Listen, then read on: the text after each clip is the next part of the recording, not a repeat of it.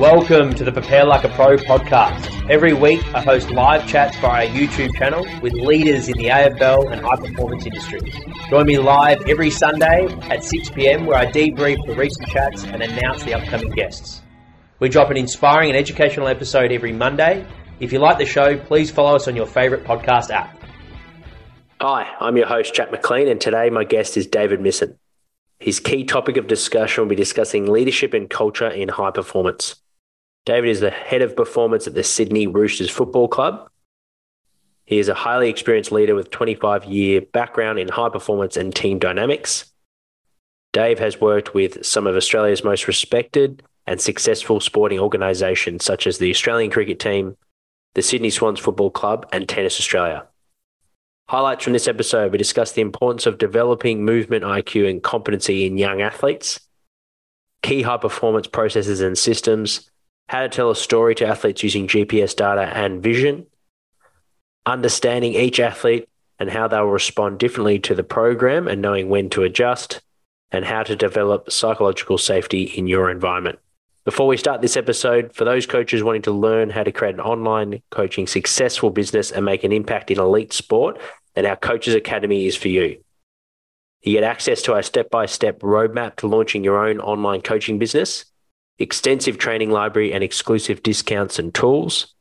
You'll also become part of our active and supportive community filled with strength and conditioning coaches from all over the world who can help you along your coaching journey with practical feedback, support and advice.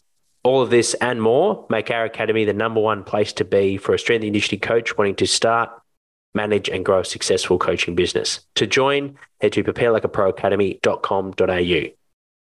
Thank you for listening. Hopefully see you on the next Prepare Like a Pro live chat show. Welcome, Dave. Thanks for jumping on, mate. Thanks, Jack. Great to be here. Dive in the beginning of your career. At what age did you discover you had a passion for high performance and more specifically, strength and conditioning, working with elite athletes? Yeah, look, I was a track and field athlete myself. I ran 400 hurdles. Wasn't quite fast enough to really crack, national teams and things like that. But, I had a long career training with some really great athletes and coaches, and really fell into track and field coaching after I gave it away myself as an athlete. And I think, track and field certainly gave me a great grounding for strength and conditioning and a career in that, because you're working on all of those different parameters and facets of, getting strong, getting fast, getting fit, getting powerful. Yeah, so that background really sort of helped me, I think. And having that background, as you mentioned, as being an athlete and then going into as a coach, do you feel like it helps practitioners that have got that sense of what it's like going through, tough training blocks and competing at high level in terms of a coach in performance? Yeah, absolutely. Like, track and field is obviously, movement based. Most of the big sports in Australia are movement based sports. And I felt that just, I just sort of came into strength and conditioning, with a really good head start, I think, because of my background in track and field. And the roles that I got initially, and, they were very, very part-time roles. So with the AIS rugby program and Tennis Australia was a lot about improving the movement capacity of their players and athletes. In rugby, it was, analysing running technique and providing some input there to players. And, I just sort of evolved from there.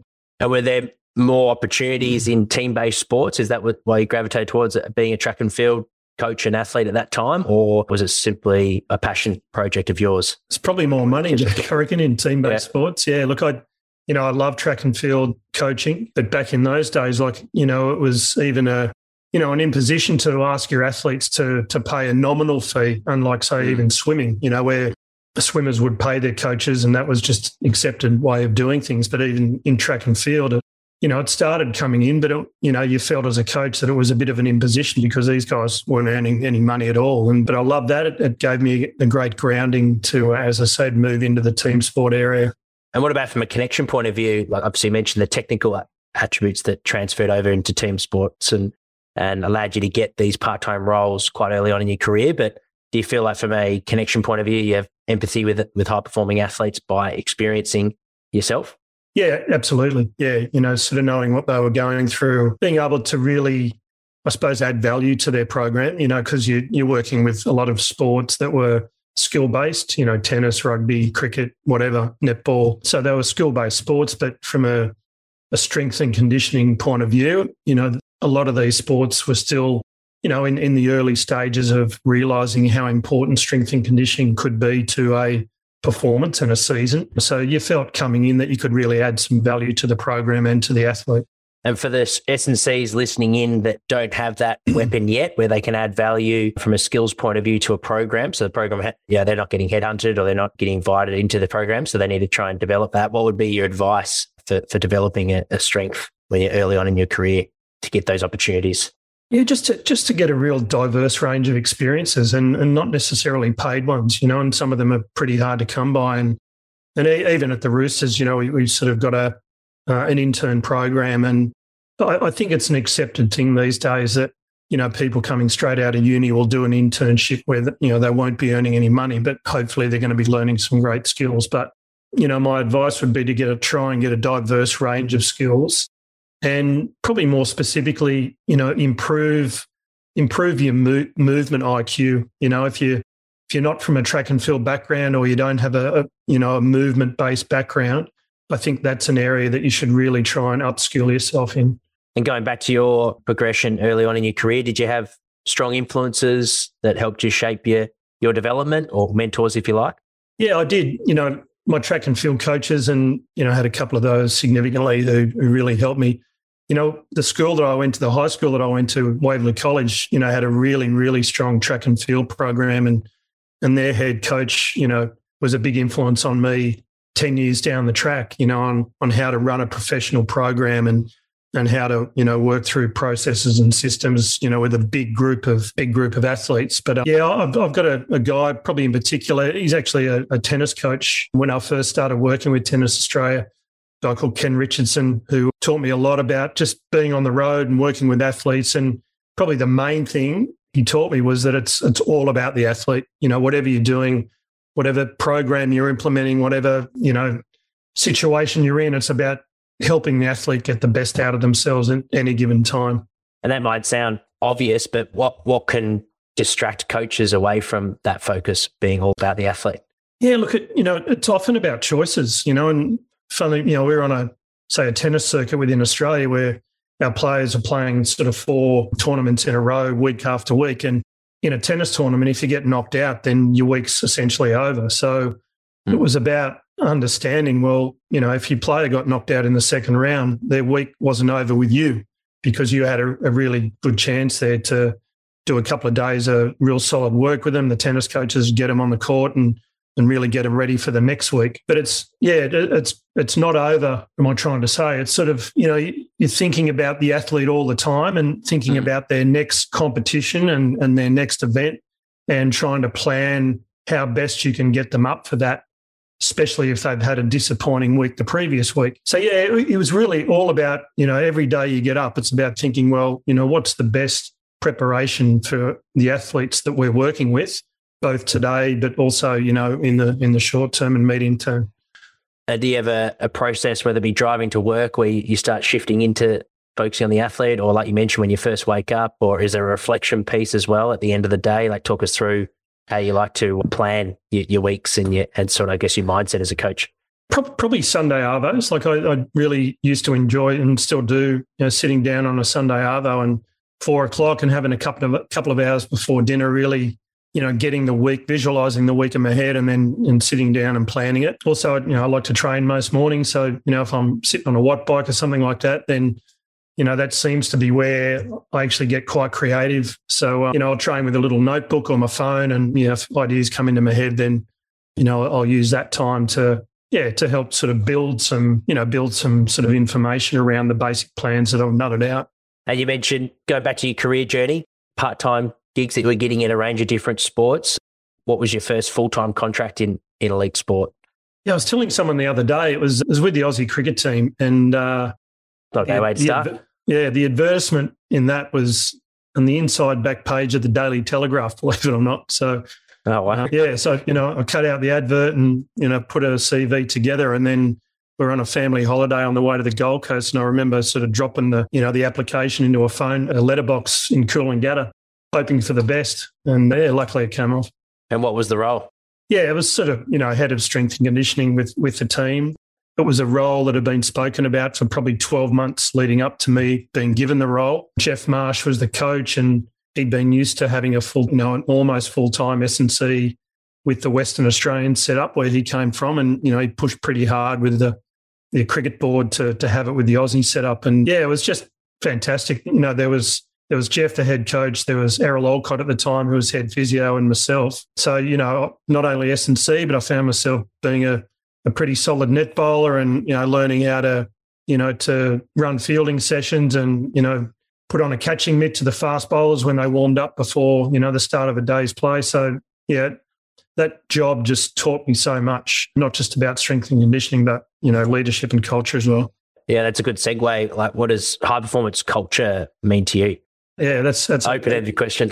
Really big question. But look, at the end of the day, it's about creating an environment that's going to allow your people to thrive, and particularly your players, and an environment where they feel safe, but they feel challenged, and they feel that everyone is pulling in the same direction. And, these things sound really easy to create, but I haven't found too many organisations or teams where it's been achieved really well. And luckily, I stepped straight into a setup in my first full-time job where that was the case, particularly when Steve Waugh took over as captain. That was a real eye-opening moment for me. Probably another open-ended question, but in terms of high-performance culture, obviously it's a buzzword and always will be in elite sport. Do you feel like to win the grand prize, if it is a premiership or championship, whatever the league is, and you take it out, to be a sustained success, you need high performance culture, or is it a matter of once you win, then you've already got to that point and it's a matter of just managing it? Yeah, high performance culture. I think it's about a good culture amongst the whole staff. I think about the AFL teams I've been part of, and when we were successful, it was about the coaches, the medical staff, the strength and conditioning staff, the recruiting staff, really all being on the same page and being able to, communicate really clearly, having real clarity around, roles, but also being able to challenge each other and not feel that it was a personal attack, that, this was all about getting our club and our players to be better. And it's an amazing environment to be in when that happens. It really is. And as I said, I haven't encountered it too much, but when I have, it's been, electrifying, really. So, and it has led to success, but it doesn't always lead to success because you've also got to have some really good players. It comes down to having good players running out there every week as well. And on that, I guess to clarify, that's sort of what I was getting at. Like, can you win and still be looking good on paper in terms of success externally, but have really poor culture? Or do you think to get ultimate success, you have to have all areas covered? You don't have to have the greatest of staff environments, but if you've got a great team and they're being really well coached, you can win. Mm-hmm. But if you've got a really poor environment and, the other stuff isn't being ticked off, if your playing group, is mediocre, there's absolutely no way you're going to win. But having a great environment and, having a great bunch of players, you're going a long way towards being successful. Absolutely. And no doubt, because of COVID, unfortunately, there's been a real shuffle in the industry with new staff working together.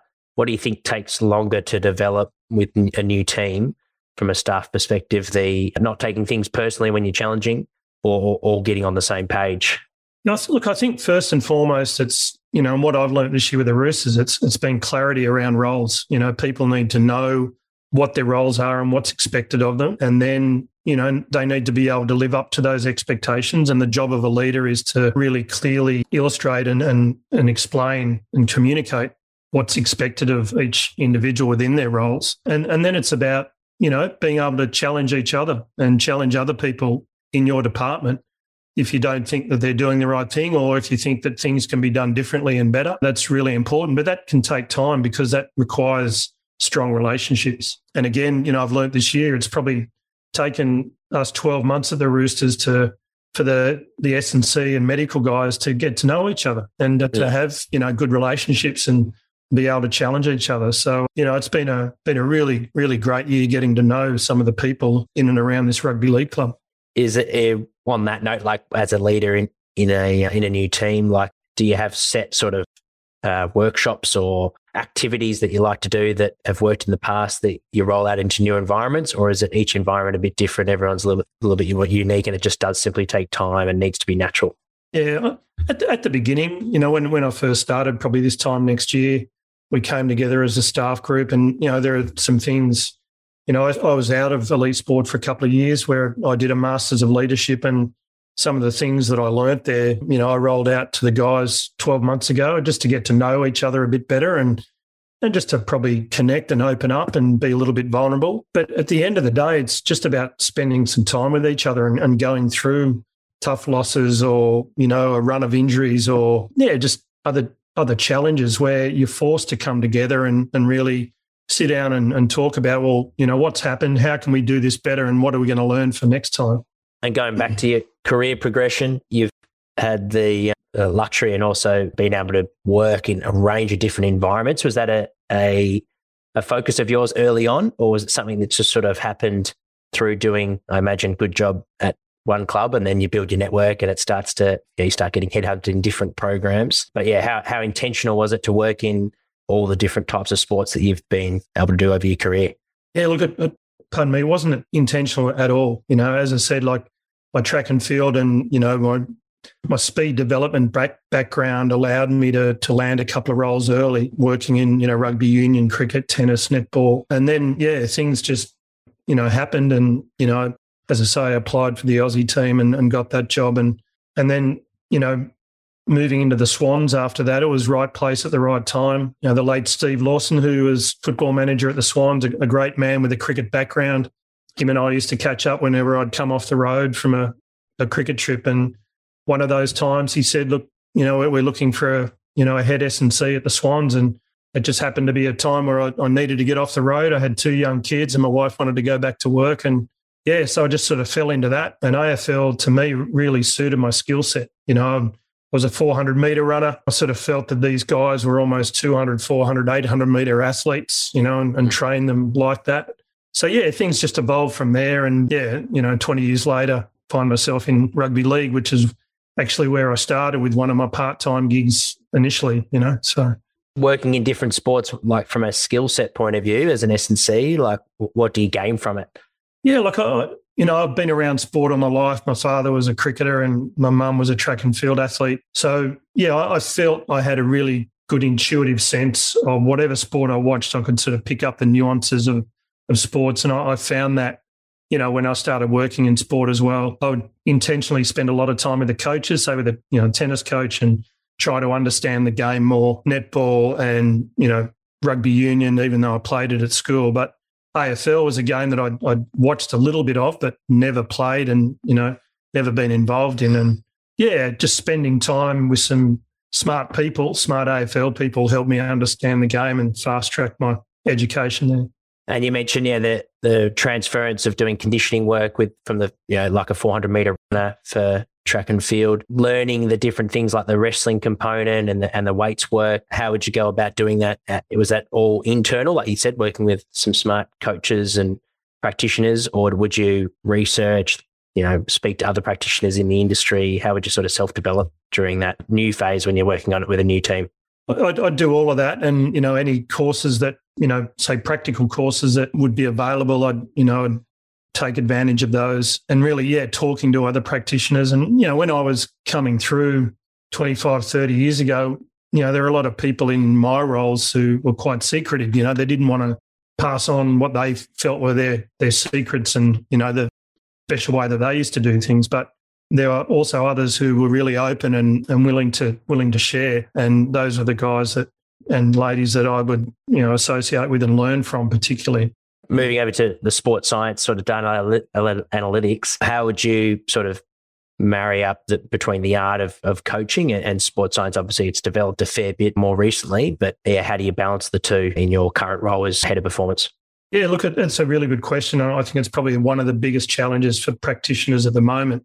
But I think at the end of the day, we've got to remember we're working with people, and every person's different. And you've got to understand that, each athlete, what you ask them to do and, a program that you provide for them, they will respond differently to that. So from an art point of view, you've got to understand your people. You've got to be intuitive enough to know how your staff are going, how your players are going in particular, and be able to adjust based on what you're seeing there.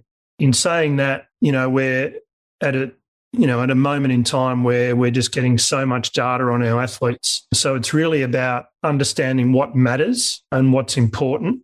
And, we always talk about, measuring what matters at the Roosters and, be honest about, well, what can we intervene with? If data is telling us something about our athletes, is it actually something we're going to intervene and make a difference? I think the other thing is the data needs to tell a story to the athlete. We're providing athletes with GPS reports for training and games, but what does it mean for a rugby league player to run 8.5 metres per second in a kick chase? What's the difference between 8.5 and 7.5? So, you need to show them, on video and through vision, the fact that they ran 8.5 metres per second means that they could have, they were able to tackle the fullback in the in goal and force a repeat set. So things like that where you're showing the athletes, well, if you hadn't have run that fast, you wouldn't have got that result. And this is what it looked like because, a lot of the players and athletes that we're dealing with are visual learners, so you need to be able to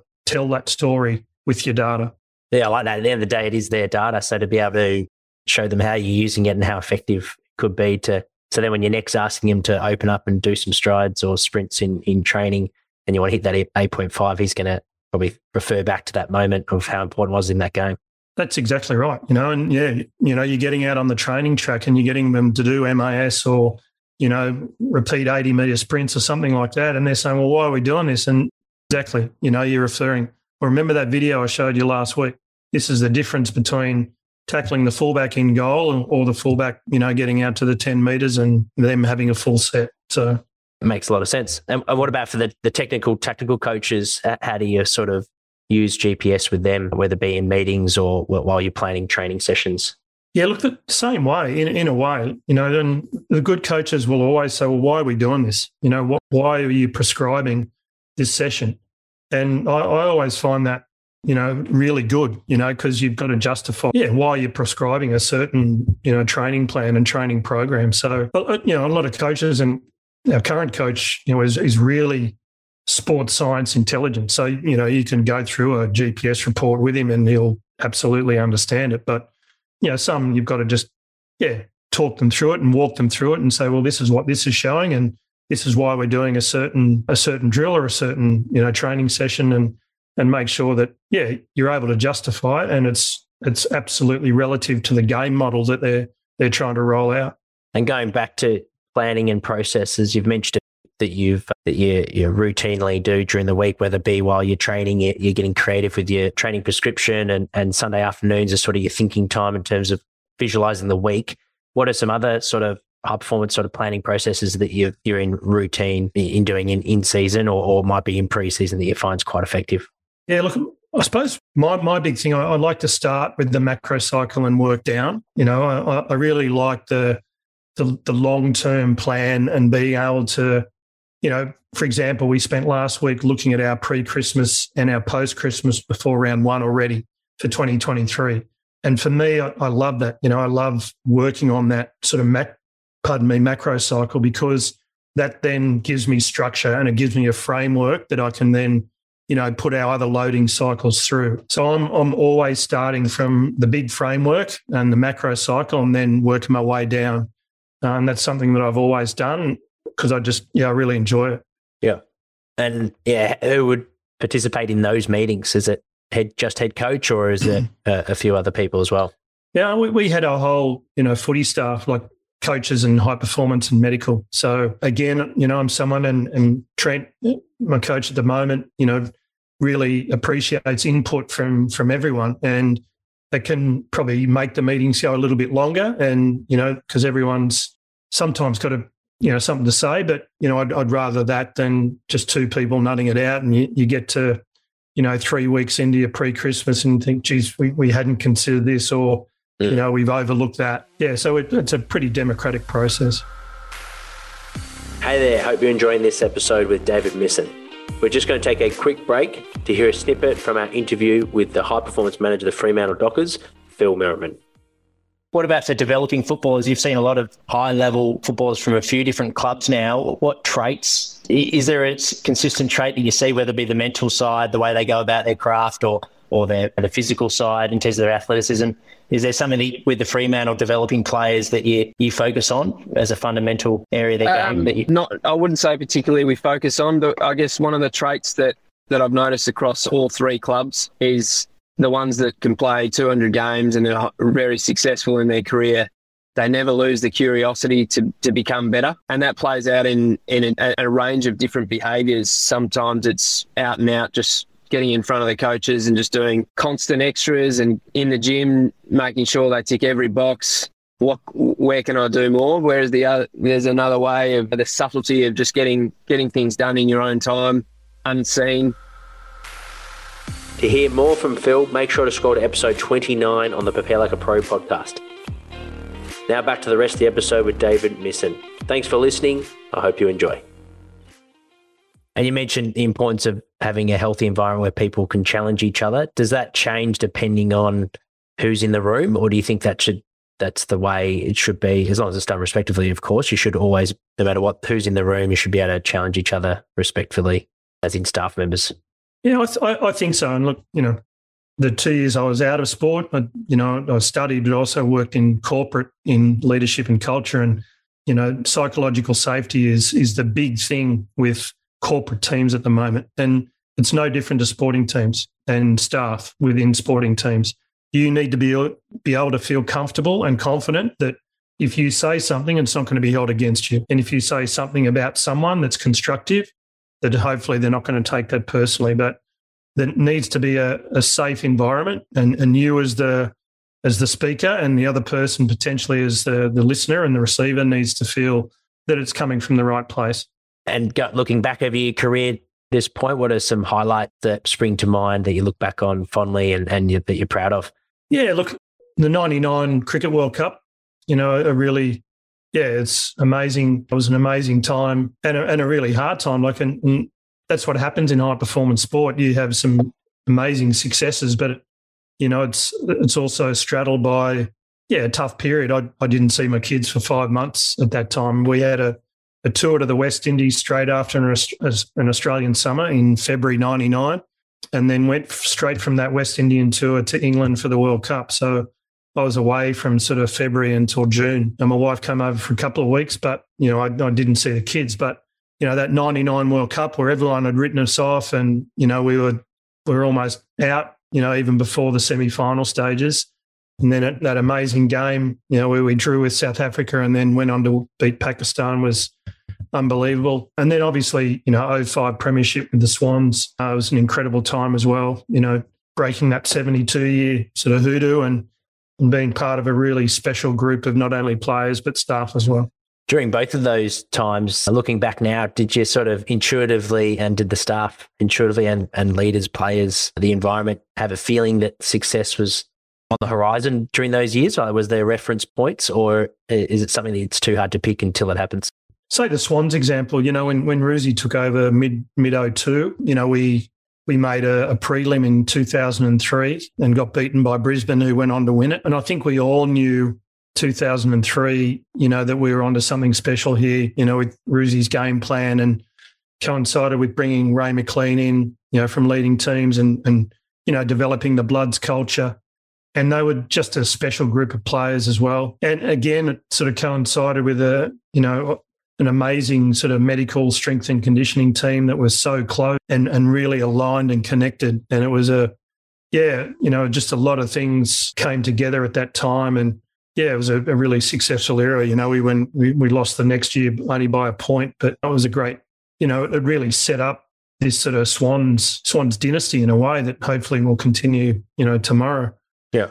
And during that phase, were key staff members, you mentioned how connected team was, did you lose key staff members? Like sometimes when the club has success that people can get poached. Did you lose anyone, or did you have anyone? Did you have the sort of same team for a couple of years there? Yeah, no, we didn't. Look, Andrew Ireland, who went on to become the CEO of the Swans, he was the football manager, and he was a great mentor of mine, sort of still is, and he just created an environment and set up sort of clarity and expectations around all of our roles, and then just encouraged us to to go for it. Now, I think what he did, he came from the Brisbane setup. They won 3 in a row, and he made us realise how important our roles were within that environment.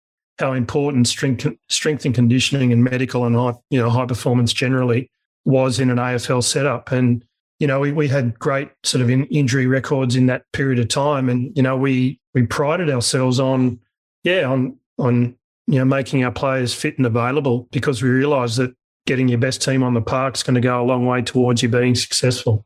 And how did Andrew do that differently to other CEOs that you've worked with in the past? Was it a one-on-one, the way he sort of spoke with each practitioner, or is it in a group sort of level? How did he do a good job of making probably a couple of ways?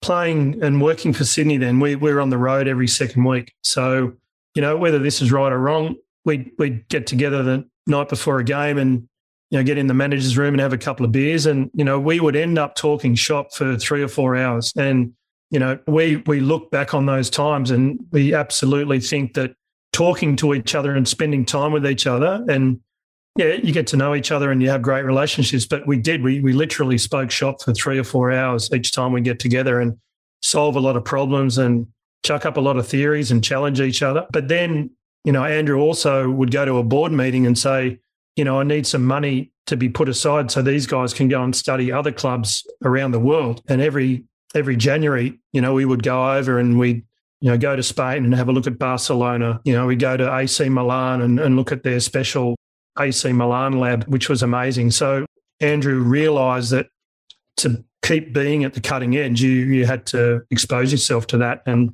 you couldn't always do that just being in Australia. You had to, seek teams and organisations who could provide that intel for you. Yeah, that's a great insight. Thanks for sharing. On the flip side, challenges that you've faced over your career, and what did you learn or how did you grow from facing those challenges? Biggest challenge, I don't like losing very often. So, I think, losing grand finals is really challenging. 06 was a little bit more palatable because we'd won it the year before. But, the St Kilda group in 9 and 10, it's probably my biggest regret in sport is that those players and the coach, Ross Lyon, a great friend of mine and probably the best coach I've worked with, didn't go on to be premiership players and a premiership coach because they were just such great people and they worked so hard. But in saying that, they're a really tight-knit group right now. Every single year they get together prelim final Friday and have a lunch and they're constantly looking out for each other. And, I was talking to one of the players just the other day and, we're just sort of reminiscing and saying that you don't need to win a flag and be a premiership player to keep an eye on your teammates and be a really close, tight-knit group. But they're probably some of the, that's probably, as I say, the biggest disappointment for me was that group not winning one because we went so close. It's such a unique week as well because that was obviously when you had that extra game or the following week from the draw. How did that week go? I couldn't imagine how it would be playing in a grand final draw and doing that week all again. Yeah, must have been an interesting one. Yeah, it was. And I sort of went on the international rules trip at the end of that season and Mick was the coach. I reckon I was clinically depressed, because we'd had a drawn grand final and then lost the replay and we were just so shattered, and a couple of the Saints players were on that trip as well. But, look, we were really physically spent after the draw. I think we were 4 goals down in the game and just it took everything to get back and draw that game. And then, Milne's kick and, the feeling was that, geez, there were a couple of moments in that game that just could have gone our way. And to his credit, Mick, so you had the club dinners after each grand final, sort of win or lose, you go to these club dinners and we decided that, we needed our players to go home and go to bed and try and start our recovery process. But, Mick insisted the Collingwood guys go to the dinner and thank supporters and understanding that players probably weren't going to sleep after a grand final. And he sort of framed it in a way, he said to his players, because they probably didn't play as well as they would have hoped in that first one. He said, well, you're not often given a second chance in grand finals. And, this is half time and the scores are equal and we got the second half next week. And history will tell you they came out and belted us. So, it was a really interesting week. So, Yeah, crazy. I was speaking to someone the other day, I think. We were wondering what happens if it is a draw at VFL level. And then, we were talking about that week and it was the first time I'd thought about it as someone that's working in the industry about how it'd just be bizarre to try and pick yourself up, everyone, and get back on track. But yeah, unique experience. Thanks for sharing. From moving over to the more personal sort of side of the podcast now, mate, are you a quotes man? Have you got a favourite inspirational quote or life motto? Yeah, it's sort of one from Aristotle that I've used for 25 years, and that is, we are what we repeatedly do. So excellence it's not a one-off, it's not an act, it's a habit. And I try and sort of explain that to your players that, it's what you do every single day, that you turn up to your footy club or your netball club or your cricket club with the mindset of trying to improve, because the way you go about it every day is just the type of player you then become, and you can't just pull it out of the bag on game day or in big games. It's got to be a repeated sort of thing. Yeah, so that's the one that's held me in good stead for plenty of time, plenty of years. And what about in your work life? Have you got pet peeves, anything that fires you up? Pet peeves, yeah, probably people who don't have attention to detail, a lack of attention to detail. Like, I'm a pretty detailed person, so, near enough certainly isn't good enough for me. So if someone's just skipping over some of the finer details, then that annoys me, because often down the track that'll get found out, mistakes will be made. Pet peeves, probably people with egos who, people in our roles who think that it's about them. That really, really annoys me, because the absolute opposite. It's not about you at all. It's about, you creating the environment and the program to make your players better. So, I'm a pretty low-key person. I don't sort of seek limelight at all and notoriety, because for me, my satisfaction comes when my players and team are winning. So, yeah, ego is something that I don't enjoy seeing in other people, to be honest. And what about on your day off? What's your favourite way to spend a day off, mate? Yeah, look, now I'm in Sydney, which is where I grew up. I like going down to Clovelly and just jumping in the ocean. I'll get out and do a training session, go for a bike ride or something like that. Have a nice brekkie and then go and jump in the ocean and, try and get out in the sun and just, chill out. Pretty simple, but it's something I've done for a long time, while I've been travelling and working in high performance. And moving more to the more recent time of your career, you mentioned you had a couple of years off and did some study. What made you decide to study that course was it Masters of Leadership? And what have you gained from it now that you're back in the field? Yeah, well, so end of 2019, our family moved to Canada because my wife, got a really big role up there, and I decided to do some study, which I hadn't for a while. And it was a really great course, a really good practical course. But what it taught me, that I think the biggest thing is that leadership is a skill, and it's a skill like any other skill. And what you find, not just in corporate, but in sport as well, is that because you're good at something, you're very often promoted into a leadership role. But you need leadership development as much as you need goal kicking development or being taught how to tackle. Just because you're really proficient at certain skills that make you a good player doesn't mean you become a good leader. So that's something that I not just learned in the course that I did, but, I reflect on that in my time in sport. And it's absolutely the case, is that leaders need to be developed, and they need growth, and they need help to become better leaders. And for the athletes listening in that want to be a strong leader, what would be your advice in terms of developing leadership, or maybe parents as well, or coaches of junior teams? What would be some of your favourite ways to develop leadership in younger developing players? Yeah, look, I think sort of self-knowledge is really important. So who am I as a person and a player within my team? How do my teammates sort of see me? How do I see myself? And really having, being crystal clear on your identity as a leader, whether it is a player or a practitioner, and being yourself. Don't be someone you're not. That's one of my biggest sort of pieces of advice. But be the best version of yourself. Like, I'm not a ranter and raver, and I never have been. Whereas I work with an Irish guy now who's an unbelievable strength and conditioning coach. But he likes to, get into the players, really motivating.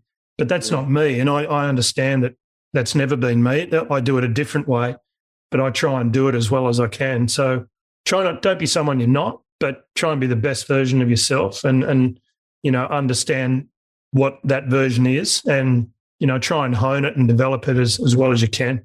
And is it building, working out your leadership style? Is that through practice, do you think, and what feels natural? Or is it a matter of, like you said, reading about different leadership styles and then starting to work out where you sort of sit in terms of your style? Yeah, no, it's a good question. It would be, I think, doing a little bit of exploration and reading about different leaders. But another really, something that a lot of people don't do is seeking feedback.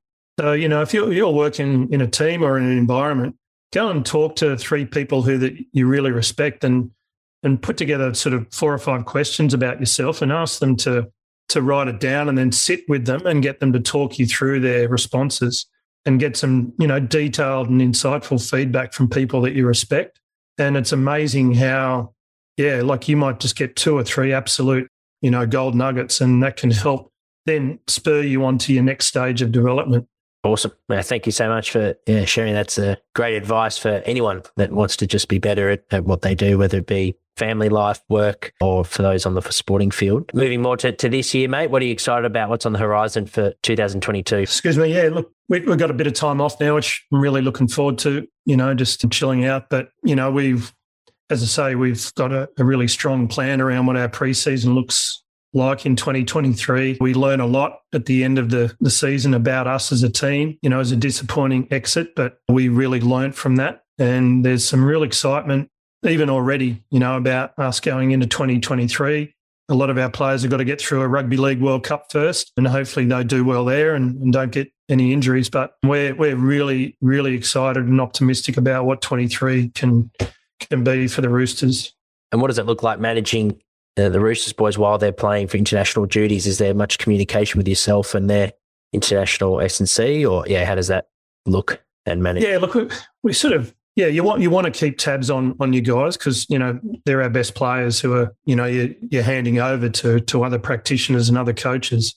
But you don't want to, feel that you're overly sort of burdening them with, I want to report after every training session. You've got to, trust in these organisations as well. But that's going to be probably our biggest challenge of the, first third of the season is managing our World Cup players, because most of them don't get back until after Christmas. And then we've only got 5 or 6 weeks to get them ready for round 1. So it's going to be really tight, and we're going to have to, our programs and attention to detail is going to have to be really high. But if we can sort of get them to the line for round 1 and 2, and hopefully they're sort of well rested and recovered from the World Cup, and we start building our season. Yeah, well, thank you so much for jumping on the podcast, mate, and sharing with us your experience journey throughout your career as well. But also, I'm a big believer that success leaves clues, and you've shared with us a lot of gems that's worked for you over your career that no doubt practitioners can start applying into their processes and systems. So thanks heaps for sharing about your journey, as well as discussing culture and leadership, 2 tricky topics to discuss. There's obviously a lot of nuance with those, but it was great to go into some good detail around those 2 topics. For anyone who wants to follow up and ask any questions, mate, is there anywhere to get in contact? Absolutely, yeah. You can get to me via LinkedIn. Yep. I'm on LinkedIn. So, absolutely quite happy to, if anyone wants to reach out and just to have a chat, and then, we can take it off LinkedIn somewhere else if that's the case. But that's probably the best way to contact me, I reckon. And was there anything that we missed during the interview, mate, that you'd like to share? Any topics or maybe something that we didn't cover in terms of culture and leadership? Probably not, Jack. I think, it's really, it's an important area, and it's an area that, all organisations need to think about, and not just, it's not enough these days to get who you consider a good bunch of people and put them in an organisation or put them in a department and hope that things are going to be okay. There needs to be an intentional process to try and develop leadership and culture in particular. And that obviously, is strengthened with good leaders. So it's understanding that leaders, as I said, leadership is a skill. So you need to develop your leaders, you need to work with them. And then you need to be intentional about how you want your culture to look. And culture, quite simply, is, what we do every single day. So, you need to have a bit of a deep dive in what are our processes and what are our behaviours, and do we provide each other with the feedback to enable change there. But don't just let it happen. Don't just think it's going to happen. You need to really be intentional about making it happen. That's probably the biggest thing for me, I reckon. Yeah, it's an empowering philosophy, because you do hear quite commonly in our field that leadership might not be a skill, and you've either got it or you don't. So to hear that it is something like goal kicking that you can most definitely practice and get better at, particularly for not only the current people in leadership roles, but maybe future leaders as well that want to be a leader. It's not something that's given to you. You can actually work on it, which is great, mate. So thank you again, and thank you for all the listeners. If you've tuned in halfway through this live chat, make sure to watch the YouTube show. The recording will be living in our YouTube channel once we finish this live chat, and then we'll post the podcast in the next couple of weeks. So stay updated on our social media. But thanks again, David, for jumping on, and thanks for all the listeners. Our next live chat was with Scott Dickinson. That will be next Friday, September 30th at 3:30 p.m. So I'll see you guys then. If you enjoyed this episode and want even more, our Academy is for you. The Prepare Like a Pro Academy is a platform that hosts exclusive features and bonus content, such as a Q&A segment aimed at getting to know the guests on a more personal level. Here's an example with Emily Meehan, head sports dietitian at Collingwood Football Club. What are things that fire you up? Oh, this one is always, I suppose it is, it'll be topical for most people, I think, but staying in your lane. And I often find that with nutrition, everyone eats, so everyone has an opinion. And I think that's what really gets me fired up, because so many people try and provide nutrition advice based on their N of 1 experience when they did intermittent fasting or keto or whatever it might be. And then game changers, game changers, whatever that might be. And look, it probably keeps me in a job, but that it does drive me insane, because sometimes the information can be so detrimental and opposite to what I've been working with my athlete or athletes, and and because they hear it on someone's socials or through a documentary, it unravels everything that I've been working with an athlete for. Another feature of our Academy is the opportunity each week to join myself as co-host on the Prepare Like a Pro live chat show. Here's an example with Academy member Rama Davies, a strength and conditioning coach at the Box Hill Hawks. Welcome, Rama, to the chat. Rama has also worked at Box Hill, or currently he's working at Box Hill Hawks with us, awesome. So he's another Box Hill man in the strength and conditioning department. So I'll handle it over to you, Rama, to ask your question, mate. Thanks for joining us. Excellent. Thanks, Jack. And thanks Sam, for the chat. It was I found it to be really insightful, plenty of gems in there, and I enjoyed it a lot. Mate, my question to you was, you spoke quite a bit about perspective during that chat. And I was wondering, what are some of the things that you either know or do physically that you wish you either knew or did back at the beginning of your career? What are some of those things?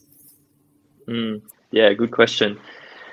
So I suppose with perspective on life, that sort of point, it certainly has been massive for me now, and didn't probably have that as much when I was younger. I suppose one thing I might mention is gratitude. I spend a lot of my time doing a lot of gratitude exercises, listening to podcasts, doing a journal every day, just to say what I'm grateful for, sort of 3 things. And that's a fantastic way that I've been able to reset and just kind of gain that gratitude and perspective about, that there is more to life than football, or, might be whatever, as an S&C coach, if something's, you're having a hard time, it can be massive with just, opening your eyes a little bit and losing that sort of tunnel vision or being stuck in that work bubble. So that's been huge. I think I wish back then, when I was younger, I asked more questions and was a bit more open to different things. I think I was a bit single-minded back then, and I thought there was one way of doing things. And if I kind of didn't have that fear of, asking a silly question or fear of judgment, it would have got me a lot further, and I probably would have learned a lot quicker. Being open to sort of different things, because you never know what you might find. It's just, there's so many people, great people out there, knowledgeable people to learn off. And there's plenty more where that came from. If you would like to learn more, then enter patreon.com/preparelikeapro or head to the link in our show notes. Thank you for listening to the Prepare Like a Pro podcast. If you like this episode, it'd be a massive help if you could like, follow, rate, give a review, or even share with your mates. The show is recorded in Melbourne, Australia. Be sure to follow our Instagram page for all updates on our latest and greatest. If you would like to get in touch to suggest a guest or advertise with the Prepare Like a Pro podcast, please email me at jack@preparelikeapro.com. Thanks so much for tuning in.